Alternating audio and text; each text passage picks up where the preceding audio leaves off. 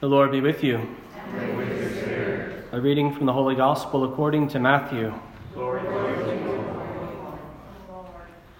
Jesus said to his disciples, "Do not think that I have come to abolish the law or the prophets. I have come not to abolish, but to fulfill. Amen, I say to you, until heaven and earth pass away, not the smallest letter or the smallest part of a letter will pass from the law, until all these things have taken place. Therefore, whoever breaks one of the least of these commandments and teaches others to do so will be called least in the kingdom of heaven. But whoever obeys and teaches these commandments will be called greatest in the kingdom of heaven. I tell you, unless your righteousness surpasses that of the scribes and Pharisees, you will not enter the kingdom of heaven. You have heard that it was said to your ancestors, 'You shall not kill,' and whoever kills will be liable to judgment. But I say to you, whoever is angry with your brother will be liable to judgment. And whoever says to his brother, 'Raca,' will be answerable to the Sanhedrin. And whoever says, 'You fool,' will be liable to fiery Gehenna. Therefore, if you bring your gift to the altar and there recall that your brother has anything against you, leave your gift there at the altar. Go first and be reconciled with your brother, and then come and offer your gift. Settle with your opponent quickly while on the way to court. Otherwise, your opponent will hand you over to the judge, and the judge will hand you over to the guard, and you will be thrown into prison. Amen, I say to you, you will not be released until you have paid the last penny. You have heard that it was said, 'You should not commit adultery.' But I say to you, everyone who looks at a woman with lust has already committed adultery with her in his heart. If your right eye causes you to sin, tear it out and throw it away. It is better for you to lose one of your members than to have your whole body thrown into Gehenna. And if your right hand causes you to sin, cut it off and throw it away. It is better for you to lose one of your members than to have your whole body thrown into Gehenna. It was also said, 'Whoever divorces his wife must give her a bill of divorce.' But I say to you, whoever divorces his wife, unless the marriage is unlawful, causes her to commit adultery. And whoever marries a divorced woman commits adultery. Again, you have heard that it was said to your ancestors, 'Do not take a false oath, but make good to the Lord all that you vow.' But I say to you, do not swear at all, not by heaven, for it is God's throne, nor by earth, for it is his footstool, nor by Jerusalem, for it is the city of the great King. Do not swear by your head, for you cannot make a single hair white or black. Let your yes mean yes, and your no mean no. Anything more is from the evil one." The Gospel of the Lord. Praise to you, Lord Jesus Christ.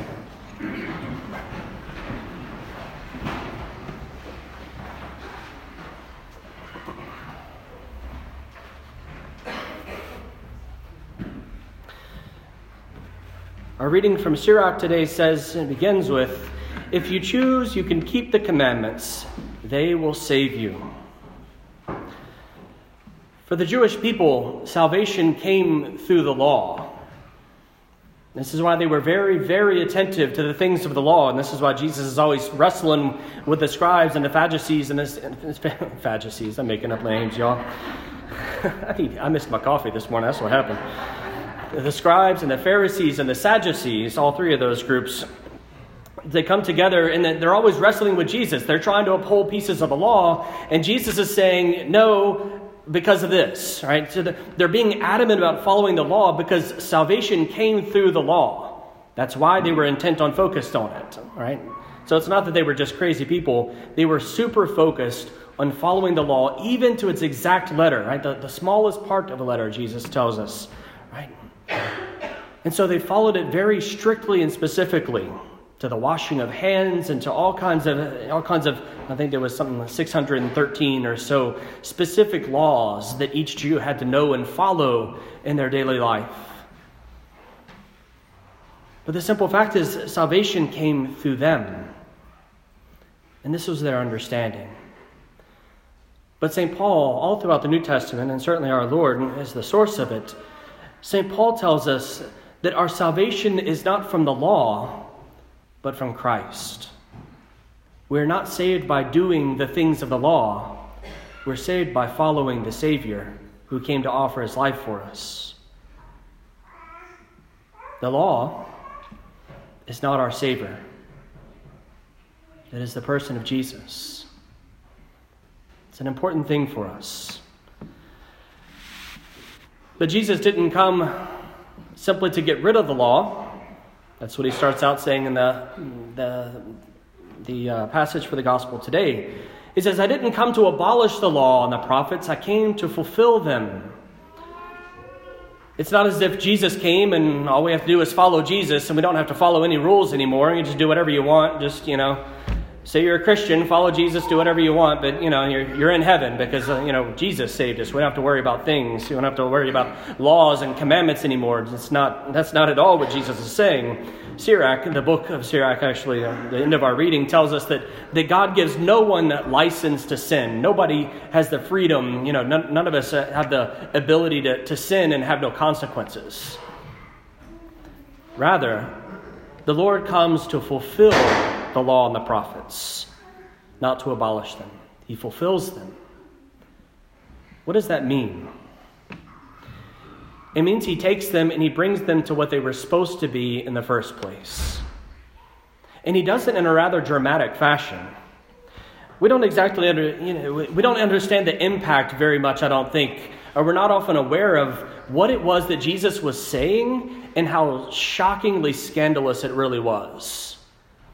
Again, this is just part of our normal Catholic Christian culture. We hear Jesus say, thou shalt not kill, but I say to you, da-da-da-da-da. We hear that and we go, well, yeah, because Jesus is saying that. It's Jesus, right? You listen to Jesus. But for the people of that day, what Jesus was doing was absolutely terrifying to them. It was probably blowing them. Their jaws were probably hanging open at hearing the words that you just heard, and you were just kind of like, yep, yeah, Jesus said that. Of course, yeah, Father, Right? People's jaws were dropping because Jesus was changing what the law was saying. And the law is the thing that saves us. And it wasn't just Jesus saying you don't have to wash your hands when you deal with this. You don't have to do that little wash ceremony. Jesus was touching the 10 commandments, the basic, the first instance of God coming to humanity and saying, do this, don't do that. Jesus was changing those things. Jesus was talking, he was expounding upon the thing where God himself came down to Moses on the mountain and inscribed it with his finger on the commandments, the law of God. Jesus was changing that. The simple fact is that God gave us those. And yet this guy from Nazareth, who we know his parents, right? We know his mother, Mary and Joseph the carpenter in town, they're ordinary people, Jesus, contrary to popular belief maybe, Jesus didn't walk around with a little halo over his head to let everybody know how holy he was. He just looked like us,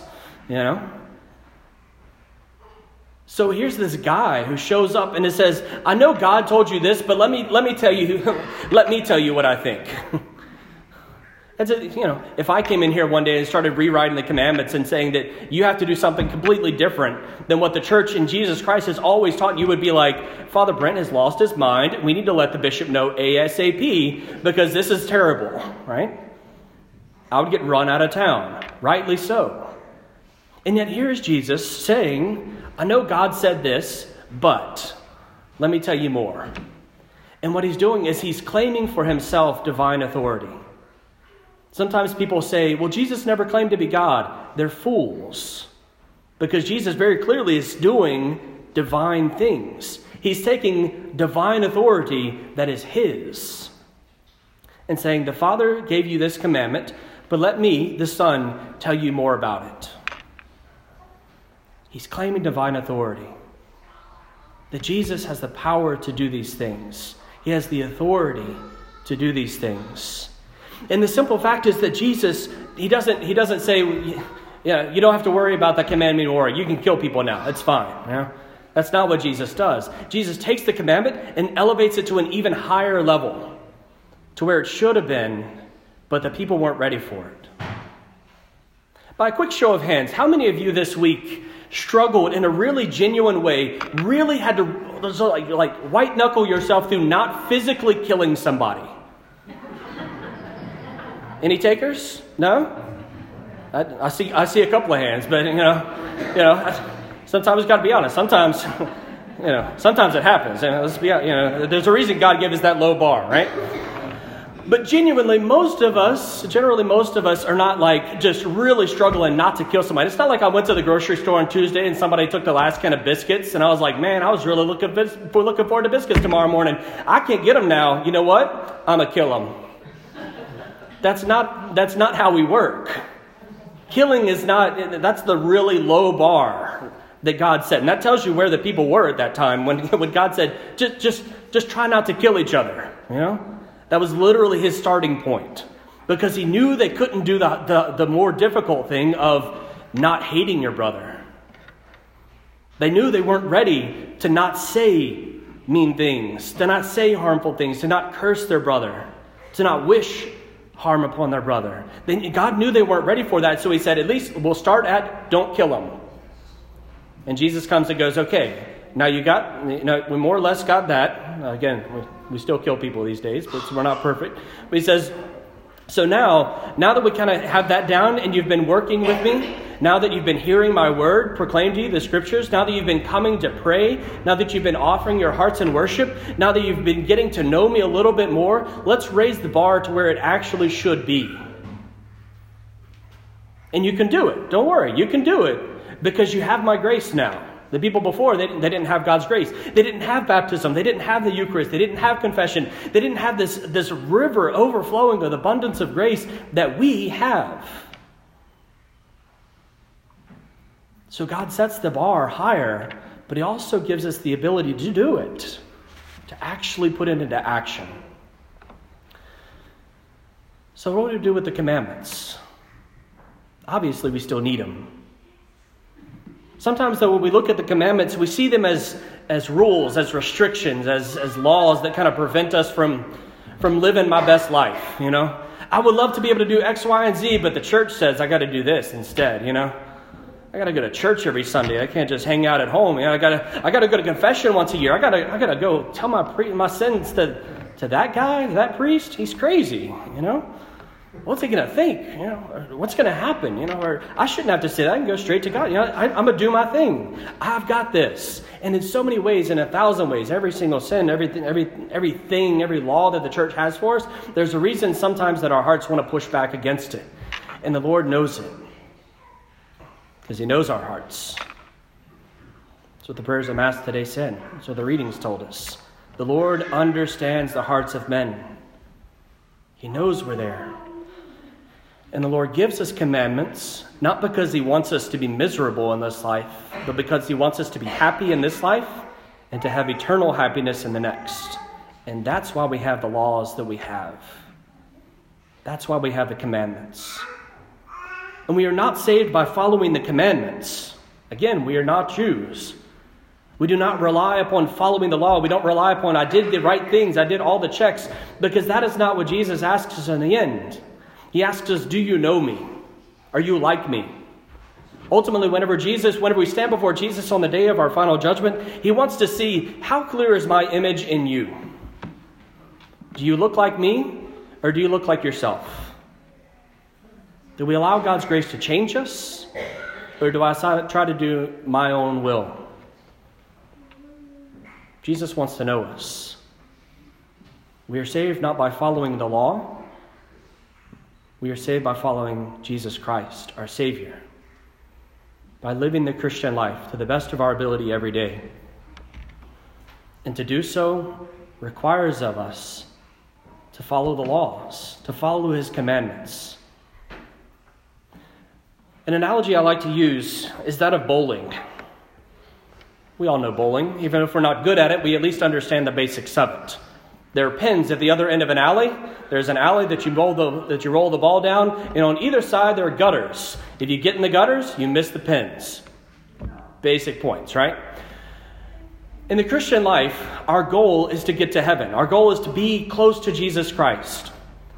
That's the pins. The laws are those wonderful things we call bumpers. They prevent you from getting in the gutter. Because if you get in the gutter, you're guaranteed you can't hit the pins. You just roll right past them and you miss Christ and his grace. You miss heavenly joy. The bumpers, the laws of God, are there to ensure that even if we bounce back and forth and really struggle to get down to the end, if we don't do it, even if we don't do it beautifully and gracefully, we still hit the pins.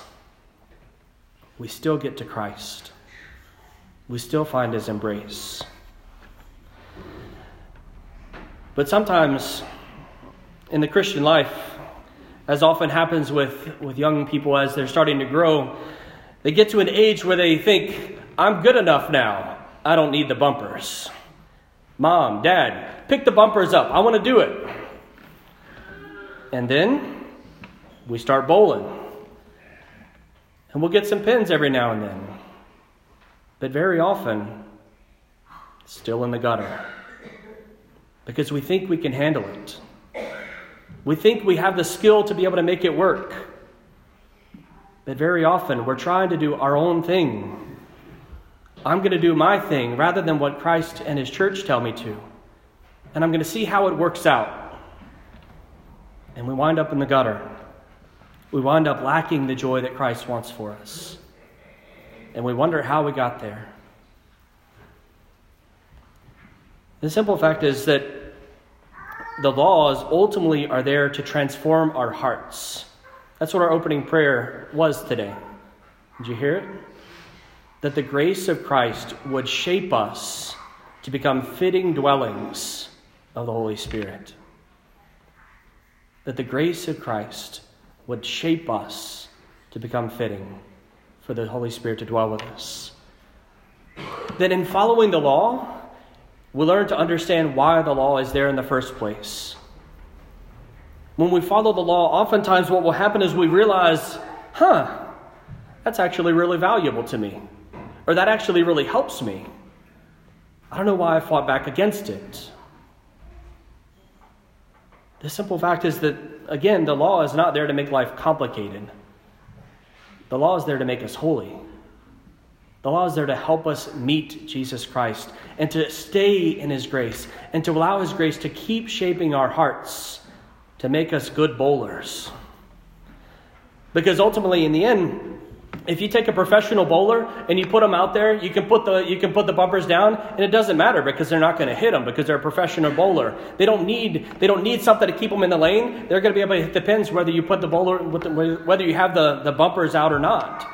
And this is what it is for us in the Christian life. That if we allow Christ to change our heart, if his grace shapes us enough, eventually the law says one thing, but that doesn't matter. Because I wasn't going to break that law anyway. The law commands me to go to Mass every Sunday. Okay, I want to go every day. So Sundays, that's an easy bar for me. You know, I don't have to fight against going to Sunday Mass because I want to be there. I'm choosing to be there. I'm pursuing that. The law tells me don't kill people. It's not a temptation I'll have to face very often, right?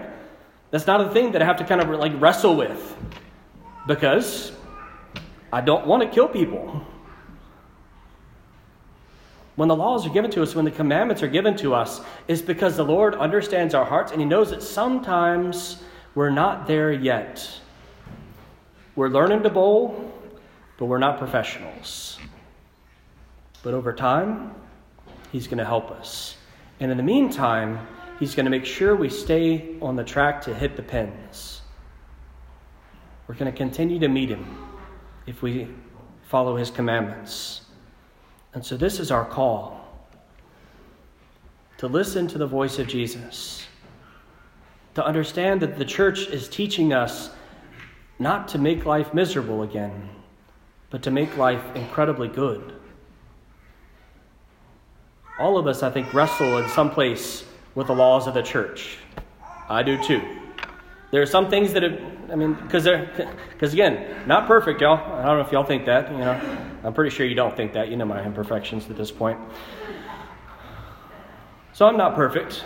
And there are things in my life that I'm like, man, life would be a little bit easier if God didn't tell me to not do that. Or if God held me to that higher standard, when sometimes I really just don't want to, It'd be a little easier. All of us have that place where we kind of are pushed and challenged by the law of God. And that's good, because it means that the Lord is shaping our hearts. The Lord is perfecting us. And one day, by His grace, we will be perfect. And we'll have all the joy that one can ever experience, and that place that no eye has seen, no ear has heard, and no voice, no mind can even wrap our heads around, as St. Paul said today. So this is our call, to praise the law of God, which is not something we often do. Thank God for laws, huh? It's not often one of our litanies of praise, but it should be, because by it, God is showing us how to come to Himself, how to stay close to Himself. By the law, He is shaping our hearts to learn to love Him more. So let us today rejoice in the commandments, to rejoice in the law of God that comes to us, to rejoice in Christ our Savior, who comes not to abolish it, but to fulfill it, so as to prepare us for the joy of everlasting life that is to come.